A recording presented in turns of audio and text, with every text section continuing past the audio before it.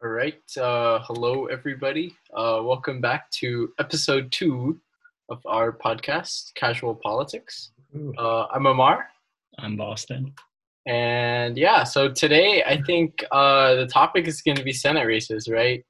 We want to talk about, the Senate, because obviously, if someone gets elected president, they're going to have a Senate and a House on their side in order to pass any legislation. Mm-hmm. And so, I think the sort of the hypothesis is if Joe Biden wins, he needs a Democratic Senate, right? So we're going to be looking at the Senate races, and we'll also be shouting out ones that we just think are cool, just because we have a favorite candidate or something of that nature. But yeah, I hope you enjoy. Yeah. Currently, I think the makeup is 47 Democrats, right? 47 Democrats, 53 Republicans. Yeah. So in 2020, Democrats need to net 3 seats, right? And if when Joe Biden wins. If Joe Biden wins. 4 seats if Donald Trump wins re-election. An interesting factor to that, I guess we could start off with Alabama. Oh, yeah. News out of the way. So it's important to point out that they'll need, a net 4 seats or net 5 seats in any case.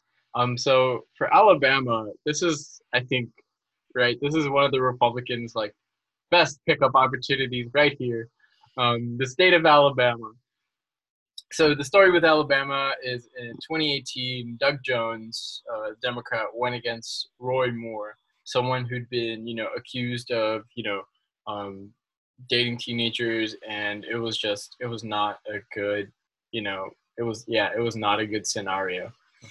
So what ended up happening is it was a special election, obviously, because Jeff Sessions, senator from Alabama, was appointed Trump's attorney general for that time. And yeah, so Doug Jones eked out a victory, really by turning out, black, the black vote, right, from Birmingham, all across with the so-called Black Belt, or the Bible Belt, whatever you want to call it. But yeah. So he won, but also, depressed Republican turnout, right, by a very, very controversial candidate. He still won barely, right? Yeah, it was barely.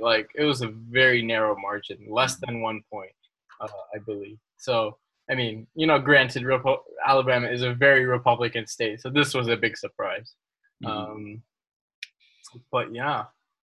So, Boston, what is the scoop for 2020? I think Democrats have been obviously targeting four states, really targeting that they are determined to flip. And those 4 states are Arizona, Maine, North Carolina, and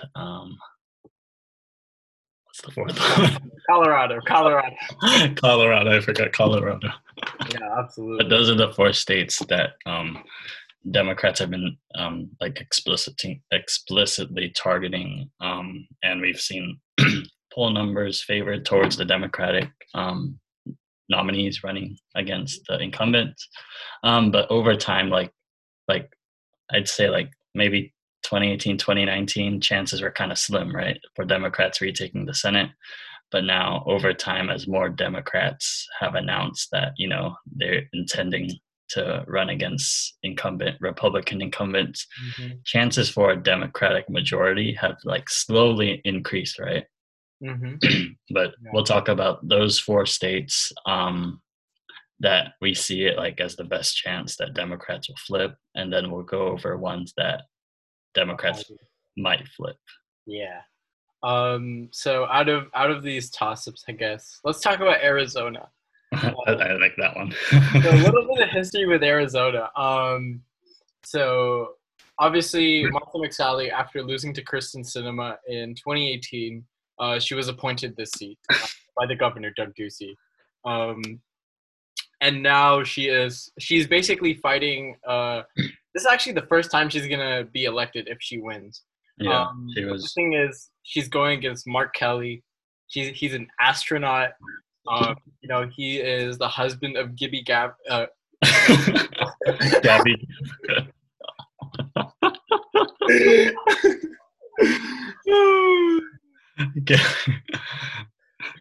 Okay.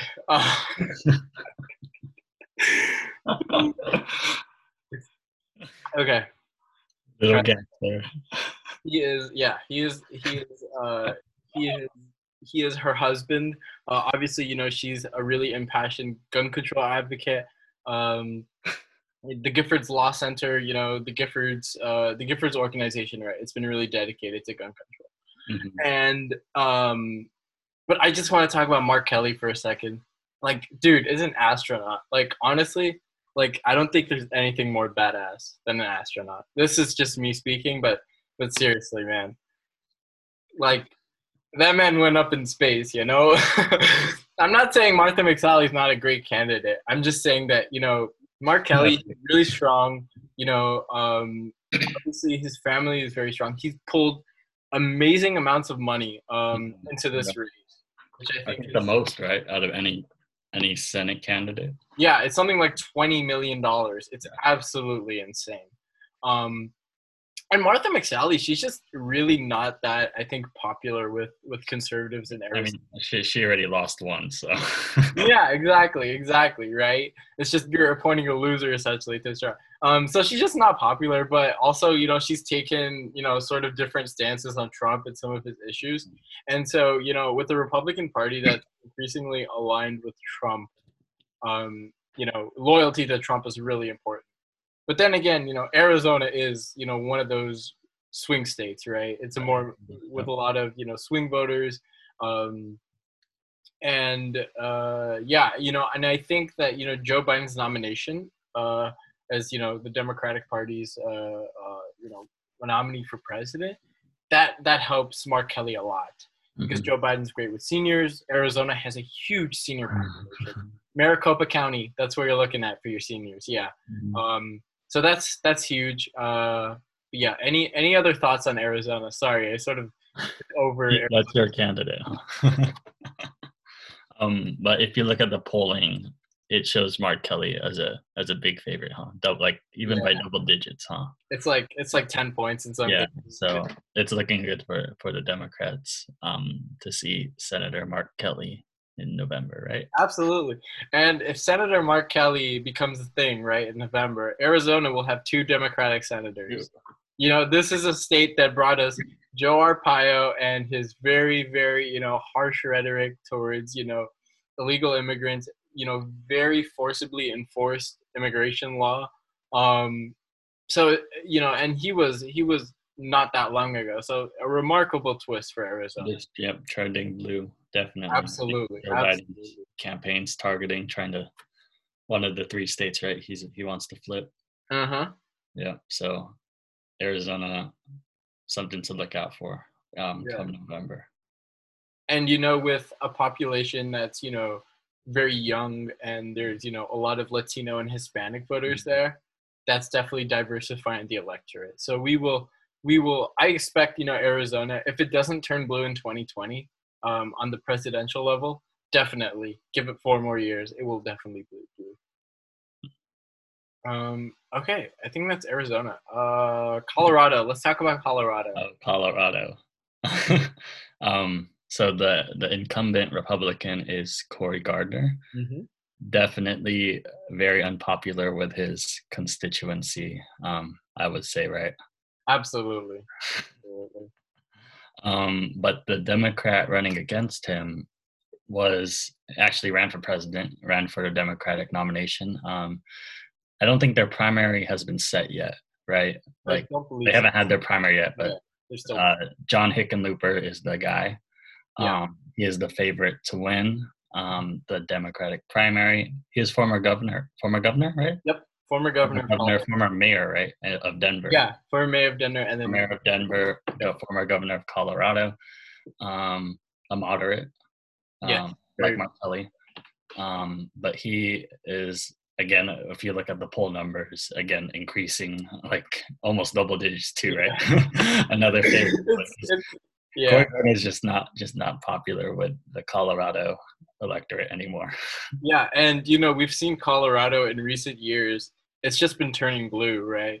They were Right. the first state to legalize weed, Mhm. for recreational use, and from then on, it's just been straight, going blue. Yeah, Um, yeah, a lot of that can be attributed to Denver being a really big hub for a lot of like tech companies, mm, and so it brings in those young sort of more liberal, I guess you could say, workers who actually a lot are from originally California. Um, that's definitely diversifying the electorate a little bit in Colorado. So yeah, Colorado, it's pretty much at this point a safe blue state. So this is, I think, 2014, Cory Gardner, going into office is a little bit of a weird scenario, but no, Colorado is definitely pretty blue. So yeah, I think I'd expect him, John Hickenlooper, to prevail in this state as awesome. well. Okay, let's move to, I think, North Carolina. North Carolina. You want to start that off? Yeah, sure. So North Carolina is, I think, still the quintessential battleground state, right? You've got a Democratic governor, but you've got a lieutenant governor that's Republican. You've got a huge African American population, a large, actually pretty large, Hispanic and Asian American population as well. Did it go? It went to. It went to Trump in 2016. Yeah, it went to Trump in 2016, but it went to Obama, I believe both in 2008 and 2012. Okay. So it's definitely, it is a bellwether. And some people think it's more Republican, but yeah, so for this cycle, 2020, who knows where it's going to go. I think it's a complete toss-up, but it's worth taking a look at the Senate race as well. So the incumbent here is Tom Tillis. Mhm. So incumbent senator from North Carolina, and his challenger is Cal Cunningham. So this guy has, a pretty good resume. I'd like to think, Mhm. he has military service. He's a public servant. I believe he was a business leader. Don't quote me on that, but just a good candidate. And the thing with Tom Tillis is a similar thing with Martha McSally, where he's definitely criticized Trump on some issues. I think the border wall was one of his big ones. Um, so again, it's sort of that thing where is he seen as aligned with Trump enough, right? And I Mhm. think that's what it'll come down to. And it's I think definitely Joe Biden at the top of the ticket will help Cunningham, but it's unclear if that's enough to tilt the scales blue. Your thoughts, Boston? I'm looking at his campaign website right now. Oh, okay, okay. So, wow, elected at 27 to be Oh, one of wow. North Carolina state senators. Hmm. So wow, at the age of 27. Yeah, that's big. And then when you talk about his army experience, so he volunteered, and that's in bold in his website to join the U.S. Army Reserve after 9/11. Okay. Awarded the Bronze Star. So, and I think the one story, so he won his primary, right? Yeah. But the one story I remember seeing is that the Republicans funded one of his lesser known primary opponents, right? Oh, really? Oh, yeah. His And his more to liberal. try and override Cunningham, but obviously that didn't work. So I thought that was kind of interesting. Yeah, he still enjoys broad support, I think. Yeah, definitely seen as more of a moderate. Yeah. But in North Carolina, I think that's what it takes, at the top level, at the Senate level. Um, Mm. but yeah, we will see what that state. That state's really interesting. It's a bellwether again. Obama twice, but Trump once. So it remains to be seen who does it vote for in 2020, right? And who does it elect at the Senate? And quick shout out to the governor's race here. I know this isn't about governors, but Roy Cooper, um, Democrat, but very very popular. People say that the rating for his race is likely Democratic just because of this whole coronavirus pandemic and the leadership he's shown, and just his lieutenant governor isn't that popular. But yeah, definitely a state that can go either way. So we will see what that. Okay, I think anything else on North Carolina? Um, I think if we look at polling numbers, it's pretty even, huh? Yeah, yeah, it is. So it's not like Colorado or Arizona. Mm-mm. This one's like truly considered a toss up. Yeah, I think this one will come down to whether people will vote. You know, whether who turns out, right? Yeah, Do if they could Republicans turn out or do Democrats turn inspire out? voters to turn out. Absolutely. So yeah, it's dependent on that, I think. And to be honest, all of these races are dependent on turnout, but you know, in some turnout is less of a factor than others. Okay, I think that's good on North Carolina. Let's move to Maine. Oh, Maine. What's the story in Maine? um, so the incumbent, I think she's been a senator for a long time, huh? Mm-hmm. Maine is the senator who's up for re-election in 2020 is Susan Collins. Definitely a moderate Republican who has um, voted with Trump and also voted against Trump. Absolutely. Um, she voted against Trump when the was it the repeal of the Affordable Care Act, right? Yep. Voted against Trump, but then she angered liberals in 2018 when she voted to nominate Brett Kavanaugh to the Supreme Court, which definitely angered liberals and the whole Democratic Party. But and she has won her races like by a comfortable margin, I would say, right? Yeah, she's one with like 60-40, you know, Yeah. anything north of there. So But very now, popular in Maine, but again, and yeah, Maine is like independent. very much so. Angus King is right. Is Angus King in Yep. the other Maine? He's the independent senator from Maine. But this year seems different, and Democrats are sensing that too. The challenger to Susan Collins is Sarah Gideon, I believe is her name. The Maine House Speaker, right? Yep. Maine House Speaker. Um, here, I don't have anything. Yeah. So I think it's really interesting. Maine, again, as you were talking about a little earlier, it's a very unique state.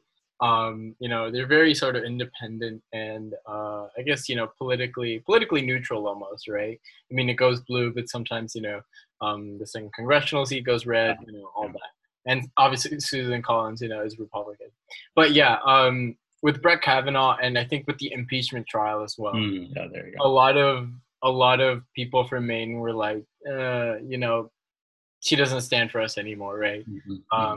And the thing is, you know, Maine is, I would say, probably one of the states in the nation where, you know, I think females, you know, really dominate the conversation here, right? Okay. Maine is, you know, has I think one of the highest turnout of female voters. You know, we see, you know, females at very high offices very frequently. Um, so you know, I mean, you know, if Susan Collins, obviously with the nomination of Brett Kavanaugh, that was seen as an attack on reproductive rights. Mm-hmm. And I remember actually when this whole thing was going on, um, people in Maine obviously were pressuring their senator, right? Don't vote for her or don't vote for him. Um, and so they set up a fund actually. I forgot how much it was, but basically the rule was if she voted for Brett Kavanaugh, the fund and the money collected in that fund would go towards her Democratic challenger, whoever it was. Wow. So I think they raised like probably more than $1 million. I think it was 1 million or 2 million, something like that. But yeah, so that's the story with Maine again. And I think the polling is shown it's pretty close too, right? I think yeah, it's again it's not like Colorado or Arizona. I think it more like North Carolina. It flip flops between the Yeah, yeah, it's yeah. two. I think the more recent polls have shown Sarah Gideon with the lead, but again, Yeah, not that big of a lead. So it's the question is, you know, who turns out, right? So North Carolina and yeah. Maine, I think, who turns out really is Mhm. the real question. Oh well, actually, so I'm looking this. So this latest poll added. This is on 538's website. Mm-hmm. Added May 28th, 2020. Mm-hmm. The pollster is Victory Geek. I don't know how reputable of a source that is. Okay. But it does show Gideon with a 51% over Susan Collins 42%. Ooh, interesting. Yeah. Okay, so maybe I think, the coronavirus pandemic um, has something to do with that, possibly. Hmm. Yeah, Yeah. so we'll And, see. We'll see. yeah. Um, I think it's going to be close. That yeah, result. it's definitely going to be close. People are going to be biting their nails for this one, and for North Carolina as well. Mhm. Okay. So yeah, those are the four. I Yeah. think that Democrats have the best chance to win in 2020. Hmm. Do you want to go over the two? I think we only have two, right? That the Republicans have a chance of winning. I know we talked about. Yeah, sure. Yeah. I know we talked about Alabama already, which seems like a Republican. I think it's Tommy Tuberville, right? Tommy Yeah. Tuberville, and then Jeff Sessions is actually running for his seat again. I don't Uh, think I don't think that's primary has happened yet, but I'm not sure about that. I think I think the primary happened, but they went to a runoff. oh, we went to a runoff. You're right. You're right. So I think it's just those. It's Runoff. just those two now. Yeah. I think Tuberville's the favorite. I Yeah, think. that's what I've heard as well. Yeah. But I think either of them have a good chance of, unfortunately, beating. Yeah, a very good chance. A very good chance. Um, let's see here. We can talk about Michigan. So in Michigan, Senator Gary Peters is up for re-election. This will be, if he gets reelected, it'll be a second term. So he's a first term incumbent. So he's a little vulnerable in that sense. And the Republicans, they have a pretty good candidate actually. John James. On James, yeah. He ran for Debbie Stabenow's seat in 2018, I believe. Oh, okay. Did he run against Gary Peters in his first term or not? No. I don't think so.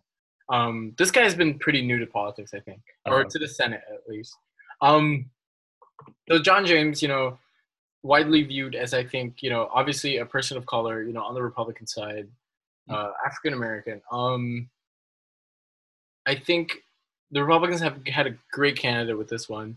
But I don't know. I still, when I'm looking at this, right, Michigan, we've seen in 2018, right, it went fully blue across the board, governor's seat, secretary of state, all statewide offices. I believe we might have picked up a congressional seat or two in Michigan. And so it's just showing, I think, plus, Trump won this by very, very little. So you can call that an aberration, call that anomaly. I personally think, Michigan is the bluest state out of the three that he won. So, I think it remains to be seen, can Trump win Michigan again, or will Joe Biden prevail? I think Joe Biden has a better chance with Michigan than Hillary Clinton did, just because first, appealing to, African-American voters, but also, white moderates, right? And people of that nature. So we'll see. It is noted that John James actually outraised Gary Peters. Yeah. So we'll see, but not huge hopes. Especially when the country is right now it's a referendum against Donald Trump and the Republican Party. So not expecting John James to eke this one out, honestly. But it could happen. It's very possible. I think polling shows Peters with a comfortable, maybe I know less than 10, but comfortable. Okay, yeah. Comfortable lead over John James. I think it's just the fact that he's not as well known. Yeah. As a senator, and I don't know if he's like any legislation. Yeah, he probably passed some, but I don't know of any. Exactly. He's pretty new to the Senate, so people saw him as vulnerable. No, yeah, he'll be more than fine. I think he's a good safe seat. Yeah. I guess now we can move on to, so Democrats have expanded their horizons with multiple Senate seats across the United States. We'll go over them. These are, I would say, like lean Republican, I would say, right? Mm-hmm. But definitely Democrats still have a chance, and there's a lot of them. Yeah. So I think I think the three that Democrats are really sort of targeting here, in the lean Republican category, right? Montana, Iowa, Kansas. the Georgia special election, Yeah, there's a and I think that's it for sort of lean Republican, right? what did we say? Montana, Iowa, Iowa, Kansas, Kansas. Georgia special. Yeah, I think that's good because I think Kentucky and South Carolina are still more likely Yeah, they're more likely likely. Republican. So yeah, But, I think yeah, that's a good like definition. absolutely. Let's just sort of break down these races. So my favorite, I'm a big Montana fan, I love despite having no personal connection to the state whatsoever. we love Governor Bullock. But yeah, so I'm a big Montana fan. So obviously I want to talk about Montana. What's the scoop in Montana? Steve Daines, first term incumbent. He's pretty. I feel like he's decently well liked in Montana. But he's going against a pretty, honestly, in my opinion, pretty formidable opponent. Steve Bullock, very, very well liked governor of Montana, especially with the coronavirus pandemic. You know, he's shown very low, yeah, like very low numbers in Montana. I mean, it's a low population state, but still. Yeah, absolutely, absolutely. And yeah, he's just had tons of publicity. He's been doing like sort of daily or weekly briefings. Like I think Cuomo has become famous for, and even Newsom to an extent. So a lot of leadership in Montana. And obviously Montana is, very different from the nation. It has its own idiosyncrasy. It votes for people over party, right? So this is still one of those states that, really looks at people, right? Not just blindly because of their party. Okay. Lets them go, but really looks at the people, what they stand for. But yeah, so Steve Bullock, again, very, very well liked, very, very popular. But the question is, can he oust an incumbent, right? Mm-hmm. So we'll see. Montana, obviously, again, very different from the rest of the nation in how it votes. It votes for people over party. So Steve, I mean, if anyone else were to try run for the Senate seat, like Montana wouldn't be in play. Bullock, as you might have known, he actually ran for president, right, for the Democratic nomination. He lost, he didn't gain much traction, and he decided to hop in the race for the Senate seat. After denying. Yeah, exactly. For a very long time. What, for 2 months? I think he said he was like, no, I'm not running. We're happy he did. I'm not running for the Senate seat. But yeah, and now here we are. He's running for the Senate seat. He actually won his primary. I mean, he was going to anyway, but now it's official, right? So I think Bullock honestly can eke out victory.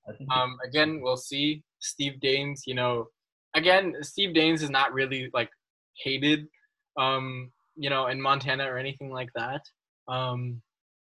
But yeah, we'll see. I'm really rooting for Bullock on this one. I think just one good thing out of this is that Republicans now have to funnel more money into Steve Daines's, just Montana Airways, Steve Daines's campaign, and then that leaves less money for the 4 other states we mentioned previously and other lean Republican states. So just having more states in play, that helps a lot. And Bullock running definitely, because like otherwise Montana would have been probably most likely a safe Republican Senate. Solid red, Steve Daines. And then I think you just want to note that Montana, if Bullock wins, will have 2 Democratic senators.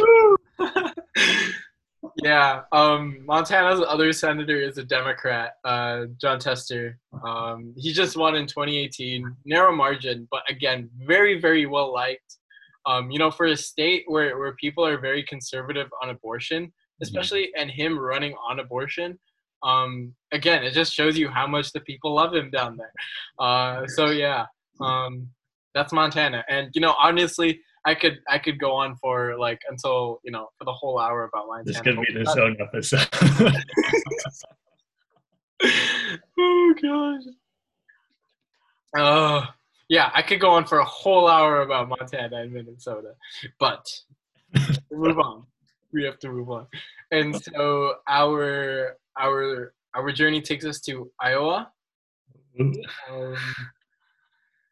Boston, what's the scoop in So I think so. The incumbent is Joni Ernst. Mm, I think over time she's been becoming like a very unfavorable senator, yeah. um, like nationwide, but even within her Iowa constituency. Um, I think she does side more with Trump than like say Susan Collins or other senators you talked about, right? Hmm. Um, but just her unfavorability just puts Iowa in play, and Absolutely. she is a first-term senator, right? Yeah. Yeah. So again, with the vulnerability as a first-term senator, um, that puts Iowa in play. And then Iowa's Democratic primary and Republican primary, I guess, was held just a few days ago. The I'm blanking on her name. What's her name? Greenfield, Teresa Yes, Teresa Greenfield. Greenfield. Yeah. So Teresa Greenfield won the Democratic primary. She was supported by like the main the establishment, Yeah. Absolutely. Democratic establishment. More of a moderate too. More of a moderate. A She's lot of these senators, these challengers are moderates. But Teresa Greenfield did win her primary. Again, she is supported. She did have she raised a considerable amount of money um, with the help of, endorsements. She got a lot of endorsements from like, you know, people who ran for president, like Warren. Was it Warren? I don't know. I But think so. Amy, But yeah, a since lot. Iowa was, the first state sort of, she got a lot of attention there. Yeah, yeah. So she did get a lot of attention as the Democrats campaigned there for president, and that helped a lot, I would say, huh? But she does have an interesting story. I guess her first husband, died in an accident, um, Mm. and then so I guess she had to take care of like her family and stuff. Um, but just her story, like she has this video. It's her like introductory video on Twitter. You could take a look at it. I think it's at Greenfield, Iowa, if you want to follow her. But it's really like a Iowa centered. Like I think she's basing a lot on her Iowa roots as a farmer. I think she was a farmer, her family farm, and just what she's done to help Iowans. Yeah, and I think one thing from that is definitely the roots part. Growing up in that state, that's super important if you're running, especially in like one of these states that's sort of bellwethery. Um, Iowa, Montana. Steve Bullock has been there his whole life. But yeah, back to Iowa. So interesting thing about Iowa is, I mean, it has the capacity to go blue, right? We saw with Mhm. Obama, it went blue. Yeah. In 2018, Democrats took 3 out of the 4 House seats, Yep. with the last one being a really close race. Steve King, the incumbent at that time, and now now he's gone. But yeah, Steve King at that time he lost by no, he won by 2 points. That's it. Oh, yeah, In less a than five. district that's 27 points more Republican than the country as a whole. So, yeah, again, very, very possible. Also, Journey Ernst, the incumbent, she's been sort of unpopular with the bailouts, right? The trade war between China. A lot of farmers in Iowa have been hit pretty badly. So we'll see how that works. We'll see how the electoral math works there. But yeah, Iowa definitely very much possible. Um, what has polling shown? I'm looking at that right now. So this one from early May shows it just pretty much a close race, 43% Ernst, 42% Greenfield. Oh wow! Yeah, so really close. And I think Greenfield's been narrowing it over time because the one previous one before it on 538. Mm-hmm. Same pollster for both, right? So this one in December has Ernst up by 6%, Oh wow! 47, 41. And now, look at now, May, down 1%. That's actually pretty insane. Wow. So Iowa actually could be very much in play. Mm-hmm. Um, Yeah, I didn't realize it was actually that close. Yeah, Literally 1% within the margin of error. within the margin of error. Yeah. This is coming down to turnout then at this point. So we'll see. Um, wow, didn't realize. I almost kind of want to put that in the toss up. Right, I kind of do, but okay, we'll keep it leading We can Republican. all be like tilt, Yeah, yeah. tilt Republican toss up. But again, it's very. I think Boston just showed with the polling. It's very, very close. It could go either way. It just depends on who shows up, right? Yep. Let's see here. Let's move to Kansas. So I've actually taken a particular interest in this as well. Boston, what do you tell you that? But so the story here is that Pat Roberts, super old guy, senator from Kansas, he's retiring. That leaves a Senate seat up for grabs in Kansas. Now, you might be asking me, why is Kansas so competitive? After all, it's Kansas. Um, so this really sort of depends on the primary, the Republican primary. Um, if you might remember, 2018, the governorship, it was between Democrat Laura Kelly and Chris Kobach, right? So he's been the head of Trump's voter fraud commission that found absolutely nothing and was disbanded. He's been very hard and very harsh on illegal immigrants, very harsh rhetoric there. Big fan of voter ID laws. So yeah, that's basically Chris Kobach in a nutshell for you. And just because he was so unpopular, he actually lost the governorship to Laura Kelly, a Democrat. Yeah. So right now, yeah, Kansas has a Democratic governor. And so Chris Kobach is running in the Republican primary for this Senate seat again. He's running up against Roger Marshall, which is a House representative from Kansas. Sort of popular, but honestly, if it comes down to me, I think Chris Kobach will win the primary. But I think polling shows that Chris Kobach might have a narrow edge over Marshall. So it's really, anyone's guess who'll win. But I feel like it will be Chris Kobach. And the thing is, Chris Kobach, again, if he wins, it's the question of, can a Democrat beat him again, right, instead of this time? So the Democratic nominee is Barbara Boiler. She's an anesthesiologist, grew up in Kansas, went to Kansas for medical school. She actually used to be part of the Republican Party until very, very recently. So just again, you need someone, right, to win, someone sort of moderate to win statewide, right, in some place like this. But yeah, and a few things have gone for the Democrats here. 2018 was a big year for them. Obviously, took the governorship. They took a House seat in Kansas, which was pretty cool. Sharice Davids, first Native American woman, I believe, from or elected to a position in the House of Representatives from Kansas. So yeah, and along with Barbara Boiler, so she used to be a state legislator, right? There were, I believe, 2 or 3 other ones with her that shifted from the Republican Party to the Democratic Party.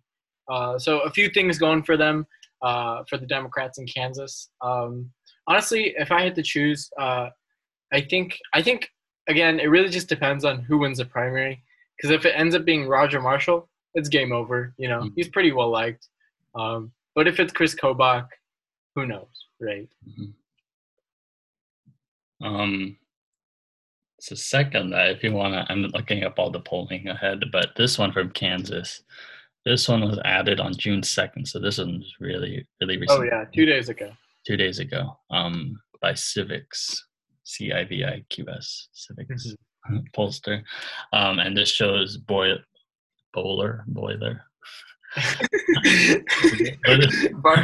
Yeah, something like that. I thought it was Boiler. No, it's like Bollier, right? Bollier. Yeah, dude, I've been saying it wrong too. Bollier. It's okay. I swear I thought it was Boiler. Okay, that's why I was. Okay, so the I is after the L. Bollier. but this poll shows Bollier, I guess, running hypothetically running against the 3 leading Republican nominees, Hamilton, Marshall, and Kobach. But they're all really close. So, running against Chris Kobach, she did edge him out barely. It's under the margin of error, but she did lead 42% to 41%. But however, it's flipped when it's hypothetically against Marshall. Yeah. Marshall, it's 42-41 against Bollier. Yeah. So really, really close. Really. Yeah, I didn't even realize it was that close. But yeah, it sort of depends on, will the Republicans nominate Chris Kobach? If they do, she's got a much better shot at winning. If they nominate Roger Marshall, she's got much of a lesser shot. In the seat, I'd even put like safe or likely Republican in that case. Because Roger Marshall, sort of, I guess, typical conservative. Not anything like much special to him or anything like that. But yeah, Trump ally. What else do you want? Chris Kobach, sort of pretty unpopular actually. So we'll see. But yeah, anything else on Kansas? Nope. Okay. Let's move to Georgia. Special election.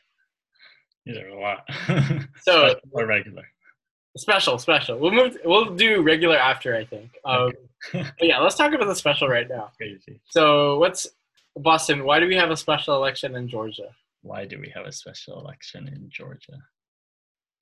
Shoot, I don't know. Okay, no worries. If I'm not mistaken, it's Senator Johnny Isakson, I believe. Okay, that's his name. He had some what do you call it? He was having some health problems, so he decided to retire. So obviously there's a special election. Governor Brian Kemp nominated Kelly Loeffler. YPC is very, very established Republican. Yeah.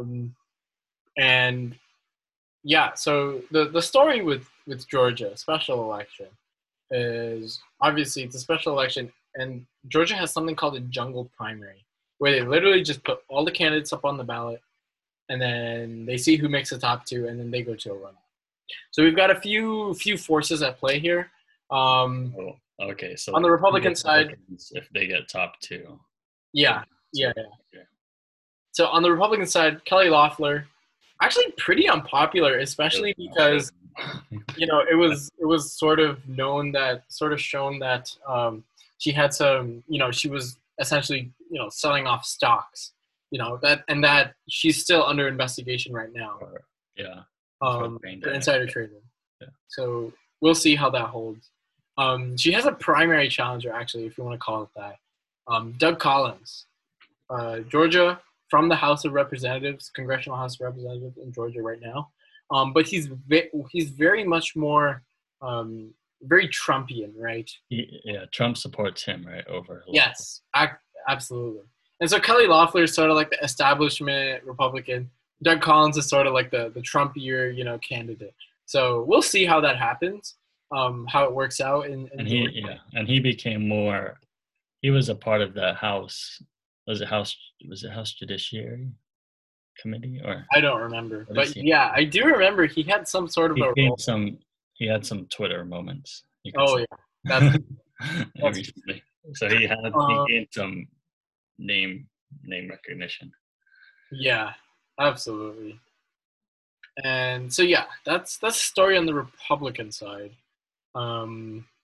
Democratic side, what do we have going on the Democrat side?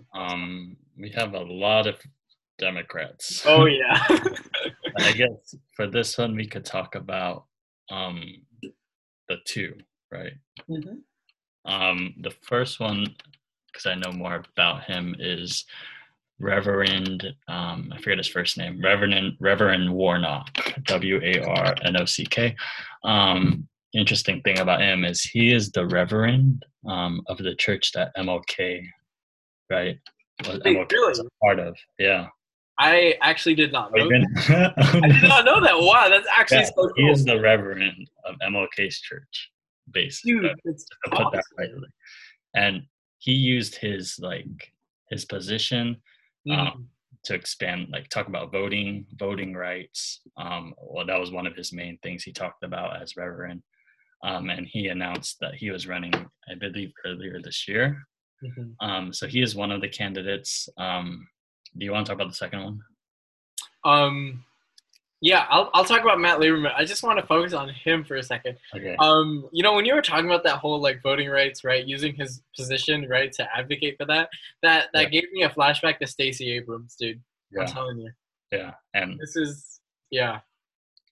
So he grew up in public housing from Georgia. So he's been in Georgia his whole life, and the church is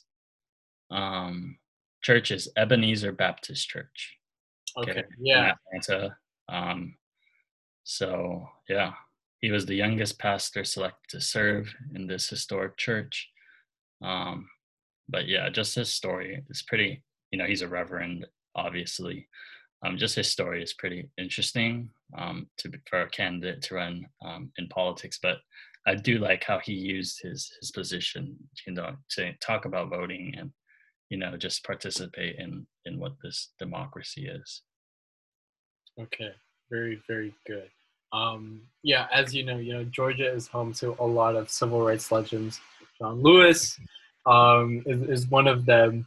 But yeah, let's talk about the other guy that's running for the other main guy saying we should run. There's a lot of people on the Democratic side, but Matt Lieberman. So this is the son of former VP nominee Joe Lieberman, who was on Al Gore's ticket. No. Yes. No, wait. Okay. You know what? Give me a second. Give me 1 minute. Yeah, Al Gore. Yeah. Okay. Yeah, Al Gore, so he was Al Gore's. Al Gore's VP in 2000. So yeah, this is just, I don't know. It's interesting to see. We'll see if this political dynasty, I guess, makes its way forward. But yeah, honestly, I don't really know a lot about him. So, I mean, take what you will. I wasn't alive, at the time Matt or Joe Lieberman was running for VP, so can't really comment on him. But yeah, I think also, one concern is that because of the jungle primary, that Democrats might get shut out of the two spots anyway. Right? Because obviously Doug Collins and Kelly Loeffler. So the question is, can either the Reverend or Matt Lieberman make it? And I think polling has shown the Reverend above Lieberman in the state.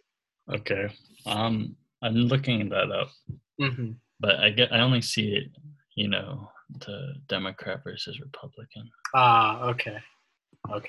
Yeah, at least on 538. But we talked about this earlier, but before the show or podcast, his election, Ossoff. Oh, you want to mention that part? Yeah. So Georgia. The funny thing about Georgia has 2 seats up this year. So the special, but also the regular Senate seat. So this is Senator David Perdue. And Boston, tell us who's running for that. Oh, my bad. I jumped to the next guy. That's my fault. I was looking at him. I was looking at his website ahead. Oh, okay. But are we done with the special? Yeah. Let's move on to the regular. So this is, I think, one of the seats where it's like, it's probable that the incumbent will win, but it's definitely possible, but it's not a huge chance, right? So this is the likely Republican category. And what states am I putting into this category? I'm putting Georgia, the regular election, South Carolina, we'll put that, Kentucky, Texas, and Alaska. We'll talk about Alaska actually a little while after. But yeah. So that's sort of some of the states that are more likely. But yeah, let's talk about Georgia, the regular election. Obviously Senator David Perdue, and the big one who's going against him on the Democratic side is Jon Ossoff. Where have we heard of Jon Ossoff before, Boston? You want to talk about the thing? Yeah, well, we might as well. I feel like that's important, right? To give a little background. Yeah. No, this is interesting. Like, yeah. I'm reading his website right now, and it's under the title of Making History. and it kind of is. But so in 2017, I'm just gonna say his first name. I can never get his last name. John. He was the Democratic nominee for Georgia's 6th district, and this is a pretty Republican district. Says here he entered the race at 29 years old, so really young, and Congressman Tom Price had been reelected by 24%, so double digits, right? It's an easy, safe Republican seat. Now, but in this election, John, he only lost by 3%. So to go from 24% to just 3% to make it really close, that's insane. It's crazy. He doubled youth turnout from the 2014 midterm, and he pulled in people. He got people to vote for him, and I guess if you need someone, and that'd be good for a Senate race, right? Yeah, absolutely. The ability to drive out turnout. That's Georgia, especially. We didn't think it was a bellwether, but Stacey Abrams, showed us in 2018 when she lost by 1-2%. That Georgia's very much in play. So just a little bit about that seat actually. That seat has history, right? This is Newt Gingrich's seat, right? So Newt Gingrich, obviously quintessential Republican, right? Old Republican, back in the 80s and the 90s. So to see that this seat, is lost by 2 points, by the Democrat, that's insane, right? That's a huge swing. Yep. And actually, this seat is currently held by Democrats. Lucy McBath? Mm-hmm. Yeah. So Lucy McBath holds this seat. She won it in 2018. Very close election. But yeah, just to see this seat turn blue, that's huge. And so again, he's running for Senate in Georgia. He's a filmmaker. And especially in his, I remember in his special election, he brought in the big names. Like he brought in Obama to campaign for him. He brought in a lot of people. Very big Democrats. So people talk about, maybe was that his downfall in that seat? But that's irrelevant right now. The Senate seat. I give him. So out of all the likely, I think Republican seats, I think I give him the best shot of winning. I think out of the likely Republicans, I think so. But yeah, there's definitely more likely Republicans. But yeah, Georgia very much a bellwether, very much in play. We don't see it blue in 2020. We'll see it in maybe 2024, 2028. That I can guarantee. There's something called the reverse migration where African Americans are moving back to the South from like places like Cincinnati and Cleveland and Chicago and all that. And so they're moving back to like Metro Atlanta. They're moving back into the suburbs in Atlanta. So Georgia, demographically, it's becoming much more diverse. We'll see where it goes. Anything else to add on Georgia's regular Senate election? I guess you could talk about the second. The second. I don't know much about her. We could just mention her. But her name is Teresa Tomlinson, former mayor of Columbus, Georgia, I believe. Okay. But she's also another. Again, there's a lot, right? Yeah. But I think those two are the most prominently known challengers. But if you look at the polling, this one was done in mid-May. Okay. Tomlinson, this is against Purdue. Tomlinson is down 1%, so again within the margin of error, but she's still down 45-44 to Purdue. Yeah, that's close. But if you look at John, John is up by 2%, 47-45. So it's going to be a close race. Yeah. But to show him above Purdue, that's a big thing. This is Georgia we're talking about. But yeah, so we'll see. Obviously, everything's subject to change. But right now, for the Senate election, for the regular one in Georgia, out of all the likely Republican states, I'd give him definitely the best shot of winning. He's a good candidate. He can fundraise in money. That's important. he's young, so appealing to a younger electorate. A lot of good things going for him, but we'll see. We'll see. Not a huge, I think, chance, but definitely, I think when you look at places like Mississippi and Oklahoma, yeah, definitely he has a better chance relative to them. Okay, enough about Georgia. Let's talk about South Carolina. I like South Carolina. I like South Carolina. Okay. This one might be close too because I've just seen ads of the challenger. Yeah. Show him beating the incumbent Lindsey Graham. These hypothetical matchups. So I mean, if he could drive out Lindsey Graham. Yeah, dude. I'm telling you, man. Yeah. So obviously the incumbent for South Carolina is Lindsey Graham. He ran for president, right, in 2016. Did he? Oh, I didn't even know that. Did he? I don't know, actually.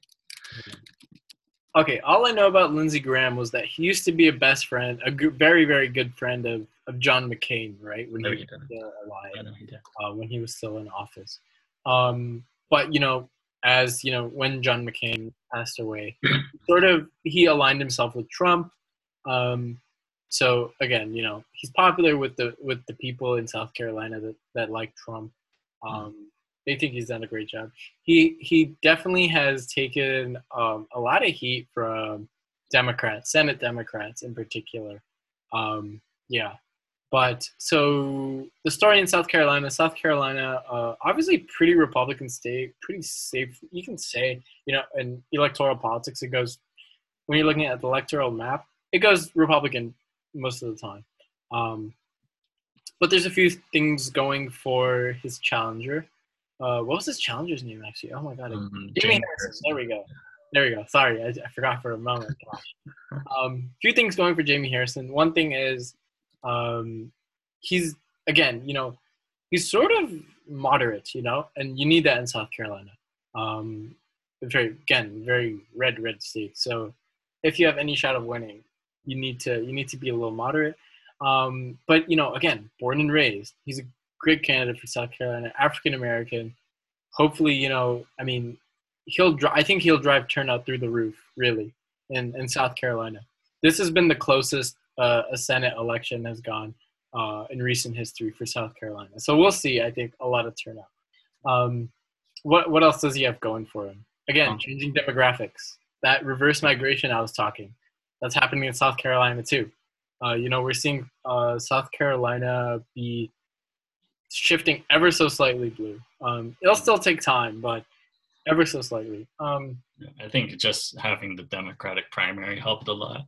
Oh, yeah. Gosh, didn't even remember that. But, yeah, South Carolina was the one state that essentially brought Joe Biden the nomination. Without South Carolina, having Joe Biden there now. Has been nowhere. Absolutely. Exactly. Having him there as the nominee will definitely help Harrison. Definitely.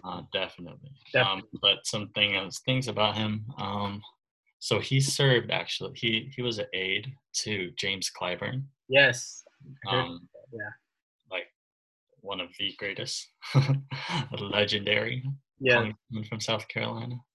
And then he is first African American chair of the South Carolina Democratic Party. So interesting. Since 2013 until 2017, I guess you could say. So very much involved in local and state politics. So he has a history. Yes, yeah. He has connections. What was that? He has connections. Yeah, exactly. He has connections. But yeah, he's gained a little bit of traction in this race. Actually, he's been posting really just amazing, I think, numbers in terms of fundraising. Right. Yeah. He's gotten a lot of money, and there was a big donor that actually switched from Lindsey Graham to James Harrison. Mm-hmm. I don't really know the specifics on that, but I remember reading that article. That was really interesting. But yeah, so we'll see. He's got a few things going for him, but the question is, can he sort of outweigh South Carolina's very Republican tilt? That is the question. And I think like a lot, like what he's been able to use against Lindsey Graham. So he did. I searched. He did run for president, Lindsey Graham. Okay. And he hated Trump, right? Yeah. He called him various names and stuff. But Mhm. now look at him. He's Trump's best friend. Yeah, best friend. Like what happened in 2016? Exactly. So Jamie Harrison's been able to use a lot of, just, and these were like publicized on TV, right? Yeah. So recorded. So he's been able to use a lot of this in his ads and attacks against Lindsey Graham. Like Interesting. this guy isn't, what do you call it? He isn't, he flip flops, right? He has a something in his store. I was searching, I was looking it up, like flip flops of Lindsey, like actual flip flops, like sandals, because he flip flops so much. But yeah, that's the word, because right, he was very disloyal. Disloyal against Trump. He hated Trump, and now look at him, he's loyal. He's he loves Trump. So just having that to use against Lindsey Graham, who's hated in the Democratic primary, Democratic Party. And I think, from that, Harrison might be able to peel off some like moderate Republicans, right?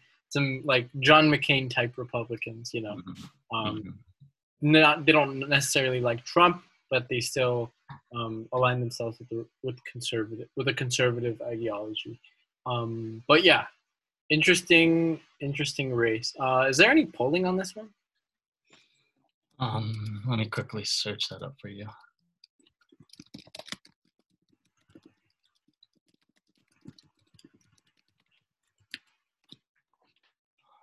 Recent polling, late May, showed it even, 42-42.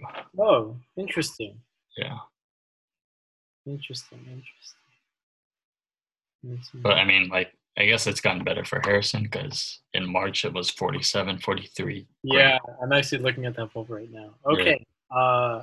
Very, very interesting. So, again, Harrison's got a shot, but South Carolina is a very red state, so we'll have to see. But again, he has a few things going for him, so that's good. But yeah, so South Carolina's done. We're going to move on to, let's talk about Kentucky. Boston, what's the story in Kentucky, my friend? So the incumbent is the Senate Majority Leader, Mitch McConnell. Oh. That guy. That guy. And his challenger is Amy McGrath. So you might. Well, not yet. So you might remember her from 2018. She contested Andy Barr for a congressional House seat. She lost, but her campaign really got a lot of widespread national attention, especially her campaign ad. It went super viral. And, she's posted really impressive numbers for fundraising. But, Mitch McConnell, Senate Majority Leader, the man's rich. He has a big war chest. So the question is, will that be enough to defeat him? It's worth noting that there's the primary hasn't officially occurred yet, so technically she might not be the nominee, although it's looking more so like that, especially considered she's been she has the establishment's backing, the Democratic Senatorial Campaign Committee's backing, but yeah, there is Charles Boyer. Okay, he's basically running on UBI, so you might remember that from Andrew Yang. So he's very much running on that sort of progressive, a little bit more progressive, UBI platform. So I think we'll see. I expect McGrath to win out the primary just because of her popularity, her fundraising, but I don't know if she has much of a shot in the general election. I guess she has a shot, but not a very good one. I think a lot of these is now that the Republican PACs and the Senate, whatever the official Senate Republican committee, they now have to funnel more money into these what were once considered safe Senate seats. Yeah. So just having her in the race, and like Jamie Harrison and many others you mentioned before, helps other races. Absolutely. Yeah. Very, very important. Let me see if I can find some polls.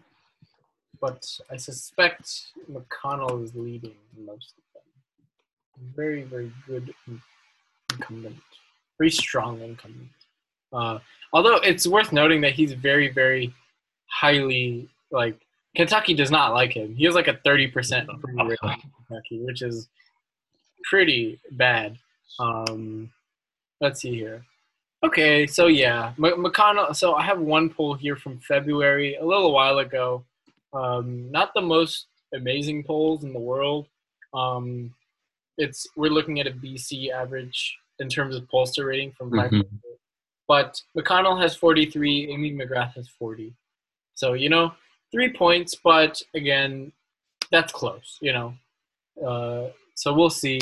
I suspect it might have actually gotten a little narrower since that last poll, just because of the the national environment, I think. Yeah. But again, we'll see. She has a shot. But again, Mitch McConnell, very strong House Majority Leader. You can bet that he has millions and millions in super PACs that are affiliated with him. So he has that. But yeah. But no, we can remain hopeful, right? But yeah, so that's that story. Kentucky. It is worth noting, though, I will give you this. Democrats have been overall, Kentucky is not obviously super hospitable to them. They hold registration advantages, but a lot of those are like very traditional, like sort of Southern, more conservative Democrats. So we'll see. Obviously, though, in 2018, Andy Beshear was elected to the governorship, which isn't as surprising, actually, if you think about it, in Kentucky. It has a very strong tradition of that, electing, Democratic statewide officials. So we'll see, again, if that has any sort of impact. But yeah, Kentucky, interesting state, but most likely it'll stay. Mitch McConnell will stay in the Senate, most likely. Okay. I think we've got a couple more. Yeah, two more. We've got Texas. Chaos. We've got Texas. The big state of chaos. Chaos. I don't know much about this race. Yeah, I know. I think I know a little bit. Do you remember MJ Hagar? Yeah. He ran that campaign that went viral. About her service in the military. The Air Force. Yeah, absolutely. And so she is running against John Cornyn. John Cornyn is more well-liked than Ted Cruz in Texas. So we'll see if Hagar can drive that Beto level turnout. I don't think so. I feel like Beto had a unique thing going for him in 2018 in the Senate. But it is Texas, Texas is, whether you like it or not, Texas is going blue soon. Maybe not 2020, but 2028 or 2024, it'll be blue. We've seen that Democrats have been doing well in House races there. They've been doing well in state legislative races there. But Texas is very difficult to win. It remains elusive, right? We thought it was going blue back in 2018, didn't turn out so. We think it's going to go blue in 2020, probably not. But yeah, demographics going for Texas, but I don't think MJ Hagar has a good shot. I think John Cornyn will keep his seat just because it's not blue yet. Texas is still pretty conservative. Trump won by 9 points, something like that. Yeah. Let's see. Actually, it probably wasn't 9 points. I'm just gonna search that up. Oh, she's actually in a runoff. Oh, is she? Yeah. Against this guy, Royce West. Ah, okay. Interesting. I think she's the favorite between the two. Yeah, that's what I would think too. But yeah, so Hillary Clinton lost here by 9 points. Yeah. So Texas is in blue, but who knows? Miracles happen. But yeah, so that's Texas. Anything else from Texas? No? Not a lot of polling. Let's move on to a state I'm actually really interested in. I'm a big fan. Okay. disclaimer, I'm a big fan of like idiosyncratic states in the sense that like states that don't like follow the the national, I guess, like trends, right? So we've seen that in Montana. Montana, regularly elects Democrats to statewide positions and Senate as well. But Alaska, so let's talk about Alaska a little bit. Alaska also has a very strong independent streak. So Bill Walker used to be governor of Alaska. He was ousted back in 2018, but he was an independent. We've seen, but yeah, so Alaska, a very independent streak. Actually, interestingly enough, Lisa Murkowski, when she was running for her seat, she lost the Republican nomination. So they had to do a write-in campaign and she won that write-in campaign, which is pretty insane for Senate. But yeah, so I mean these things. Again, Alaska, very interesting state. So who's running there? I actually don't know who's running on the Republican side. This isn't Murkowski's seat. No, this isn't. This is Dan Sullivan. Is his name? Okay. Yeah, Dan Sullivan. So, who's running against him? Bill or oh God, what's his name? Alan Gross, Dr. Gross. Yeah, Alan Gross. Sorry, gosh, I seem to have like a memory problem. But Alan Gross, Dr. Alan Gross, is running in Alaska, born and raised, running as an independent with sort of the blessing, I guess you can call it, of the Democratic Party. He's an orthopedic surgeon. He's a fisherman. And why is this state in play? The state is in play because he has very good fundraising. He's been fundraising pretty decently. He's been outraising the incumbent, I believe. So that's just one sign of strength. But again, Alaska has a, if this were like Mississippi or even Kansas, we're talking about where an independent runs and has a shot, we wouldn't be talking about that, right? Alaska is the only state probably where, except for Maine, I think, where you can run as an independent and have a decent chance of winning. So obviously, Dan Sullivan is pretty like favored to win re-election. But I mean, this isn't Alaska. Strong independent history. He's been fundraising pretty well. I don't know what the polls are looking like. Is there any? I don't know what the polls are looking like. Let's see here. I only have it at Dunbar. What's up? It only shows a guy named Dunbar. Dunbar. I don't know what's up with that. I don't know who Dunbar is. Okay. But yeah, so I can't find any polls right now. Actually, give me 1 minute. Okay. Let's see here. Oh yeah, it's showing Dunbar. I don't know why that is. That's pretty weird. I guess maybe they thought Dunbar would have won. It's close. Yeah, it's actually pretty. Oh, this is in August, actually. Yeah, this is in August of last year, so take it with a grain of salt. But I mean, 39-39, 40-42, Sullivan winning. I mean, that's close. Those are decent numbers. Again, we don't know if the polling's super accurate here in Alaska. It's a difficult state to poll, but right, you might as well just use whatever you can get, right? So, on the whole, Alan Gross probably won't win his race. He'll probably go to Dan Sullivan, but there's a little bit of hope, right? His numbers and fundraising. What scarce polling we have is pretty decent, and Alaska has an independent streak as a state. Okay, Alaska's done. Let's see here. Any other states we want to talk about? Okay, one safe Republican seat I just want to talk about. Again, personal interest of mine. This guy is definitely going to lose, but Richard Ojeda is running in West Virginia to unseat Shelley Moore Capito. So, this is the type of guy, this is the only type of guy that can run and possibly win. I mean, he has pretty much zero shot at winning, but if you're going to put up somebody, you might as well put up your best candidate, and Richard Ojeda, I think, is definitely that one. What do we know about him? He's voted for Trump before, so he actually voted for Trump, right? So very similar to West Virginia, and he served in the military. He was state legislator from West Virginia. Some of his issues important about education reform, legalization of marijuana in West Virginia. So again, sort of progressive, but populist, I'd call him.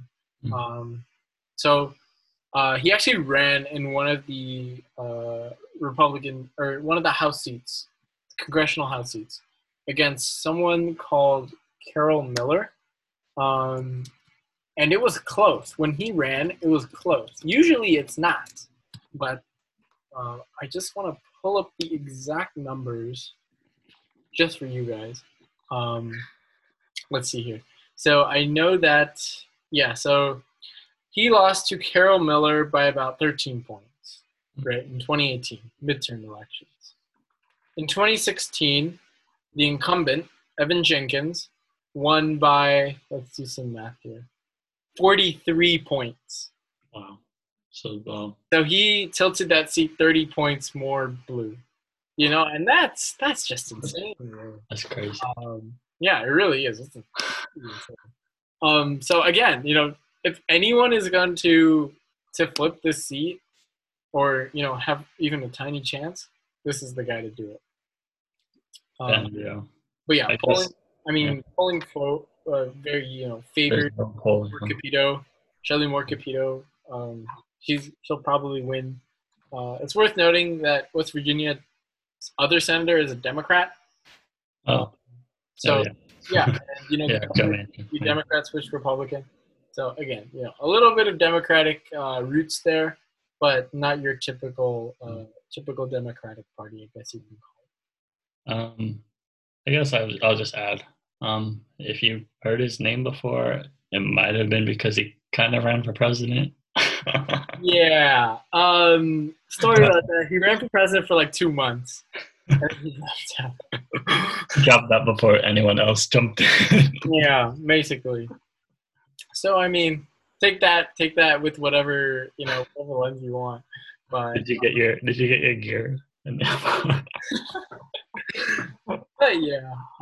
So seats. I mean, definitely not gonna go blue, but he's just one of those candidates. Interesting candidate. If anyone could win, it would be him, but he won't win. Most probably, he won't win. But yeah, it's still worth a shot fighting for, right? But yeah, that's the story in West Virginia. Again, very, very safe Republican seat.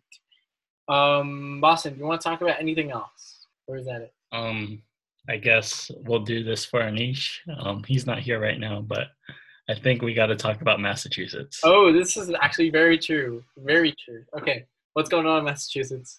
I think so. Long-time senator, right? I think he's been there.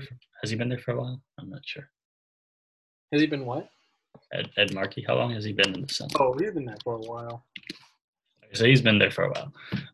Long-time senator for Massachusetts. Massachusetts is a blue state electorally. But however, he does have a primary challenger against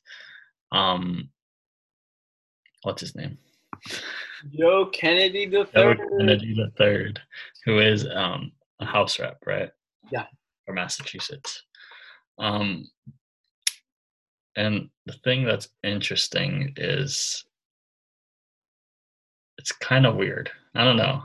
That's my feeling from this race. It's kind of weird. I got you. I totally understand because, primaries to incumbents, do they really pan out usually? No, they don't. I mean, even Bob Menendez in 2018, that man was like, he had some like bribery and like corruption charges, but still, he couldn't survive. Yeah. He survived the primary challenge easily. So, and this is a very legitimate primary challenge. This one's different, yeah. Yeah, exactly. Joe Kennedy, obviously, member of the Kennedy family. And, it's interesting. He really isn't running on, like, a very different platform from Ed Markey. Ed Markey, again, surprisingly very liberal. He's a progressive, yeah. Co-sponsored, right? The Green New Deal? Yeah, exactly. This is like AOC level, like, liberal. This is liberal. Yeah. A very, very, very similar type of liberal. So, in hindsight, right, there shouldn't be a primary challenge, but I think Joe Kennedy really wants to, I think, run for, Massachusetts, people of color in Massachusetts, right? Sort of that community. Okay. That's what I'm thinking. But yeah, again, this type of primary, it really doesn't happen. This is once in a blue moon, and I'd say it's honestly mostly because Kennedy is a Kennedy. You know, Yeah. Yeah. He's um, young. the Kennedy Yeah. name from JFK to Robert Kennedy, to every It's single Kennedy in between. just really powerful. Yeah, exactly. That's a political dynasty in America, and it shows. It's coming back. Yep. Which Anish would condemn right now. Yeah, Anish is a big fan of Ed Markey. I'm a big fan of Joe Kennedy, so I'm hoping Joe Kennedy wins. We will have an episode on just this. Oh yeah, definitely. We gotta have an episode on the Kennedy. But what has polling in the race shown? I think it's shown Kennedy, right? I don't know the specifics, but I think Kennedy is in the lead. Kennedy. Yeah, so I'm looking at just a few articles the Hill shows. Let's see here. Okay, I don't see any. Is there anything? Is 538 can give me anything? No.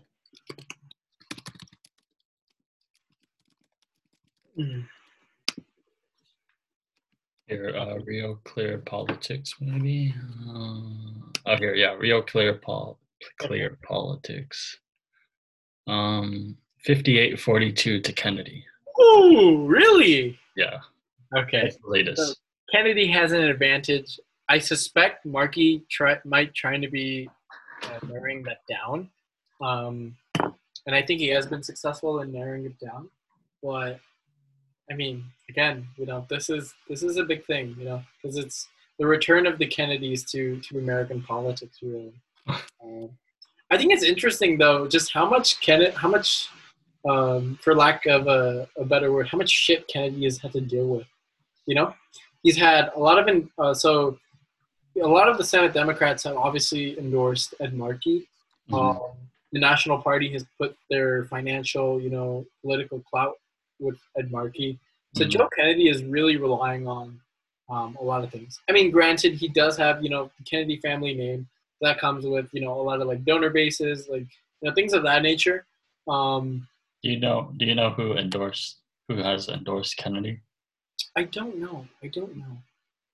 I know that like some unions have endorsed Kennedy over Markey. So sort of, I think there's some like labor politics working its way in there, but for the most part, yeah. So a lot of House members have endorsed Kennedy. That's right. Their House, their colleagues. So like, I think a notable one is John Lewis. Really? Yeah. Wow. And then Joaquin Castro. That's insane. I didn't know John Lewis endorsed him. Yeah, that's a big thing. Yeah. Okay, so there you go. Kennedy isn't as much of an underthought as I thought he was. He has the Kennedy family name. He has all that money coming from it. But he also has some really big endorsements from the House. I think Kennedy will win, honestly. You think? Dude, the Kennedy name is so powerful in American politics, JFK, he was literally a hero. Ted Kennedy, Robert F. Kennedy, literally heroes. Yeah, I have this book. Yeah, you could see it. I need to read it, but it talks about the House of Kennedy. And since we're talking about the Kennedys, just wanted to give one shout out real quick. Amy Kennedy is running in New Jersey to unseat Jeff Van Drew. So Jeff Van Drew, if you don't remember, he was the guy who switched from the Democratic Party to the Republican Party in New Jersey. So now there's 2 Republicans in New Jersey left, and Amy Kennedy is running to unseat him. So we'll see whether she can prevail in that fight. But yeah, again, Kennedy family, very, very powerful in American politics. Even with Amy Kennedy, I suspect that her name will bring her a lot of money, a lot of attention. Yeah, for sure. The primary. But yeah, very, very interesting. The Kennedy family is making a comeback. Honestly, not really much of a comeback. I mean, they were sort of always there, right? Always there. Yeah, exactly. Um, but yeah, just interesting. Uh, our I think our only real primary challenge in on the Democratic side at least, obviously, you've got Georgia's special. But yeah, anything else you want to talk about Boston in the second? I guess we could end it with this. We're stuck at home all the time now, so you got lots of time on your hands. So look into these people. You could easily search up any of their names, and their campaign website will pop up on Google. Read their stories, read what they're fighting for, and commit to one of them. Volunteer for one of them. You got a lot of time on your hands. You could phone bank. If you don't like talking to people, you could text bank. Yeah, and I actually want to give a shout out to, right, so a lot of people are attracted to the high profile races, president, senate, but there are also a lot of down ballot races, Yeah. And you're seeing, in this moment, in this historical moment for racial justice, a lot of the policies are made at the local level, A lot. So it's up to, flipping state houses, to be able to, one thing is gerrymandering, right? So, obviously we've seen voter suppression in Georgia, and, it's up to, in hindsight, it's really up to state level politics and local politics. Local Your politics. DA, your sheriff, most of them are elected, you have tons of elected positions, mayor, city council. Yep. It's notable that, I mean, I want to give a quick shout out to, or not really a shout out, but I just want to mention that a lot of cities, their city councils are much more conservative than the electorate they represent, so we've seen, again, even in my own hometown, we're pretty progressive, we're pretty liberal, but our city council is still pretty conservative, right? And the mayor of the next town over is pretty conservative, right? So, again, a liberal city there. So, pay attention to liberal politics, or to local politics. Because they'll directly influence your life. Exactly. Right. Congress can only do so much when in this partisan really just gridlock. Yeah. They can't really pass a lot. So it comes down to the state politics, to making sure that policies across your state are just. So that includes electing state legislators, state house seats that are favorable towards these policies. And they'll obviously not get a lot of news credibility, but they still represent you, they still represent your district, and we need to make our voices heard, right? Absolutely. Yeah. I think if there's one thing to take out of this whole movement that's going on, it's that we want to make our voices heard, and we've made them on the streets. Definitely. We've made them on social media, but now is the time to put those plans into action. Yeah. So there's a website called Blue Ripple Politics. I've shared this with a few of my friends as well. But it's essentially a list of a bunch of campaigns that want volunteers. You might be able to get paid for some of them. You might be able to get like academic credit. So look into them. Especially, I know a lot of internships are canceled, because of coronavirus. So if you're looking for something to do, it's something great to do. You're helping a great cause. And if you find, your candidates don't stand up for principles you believe in, you run for office. It might be a little late now, filing deadlines and such, but in the future. Think about these things. Think about these things. But yeah, so blueripplepolitics.com or .org. I don't know which is which. Try both. See which one works.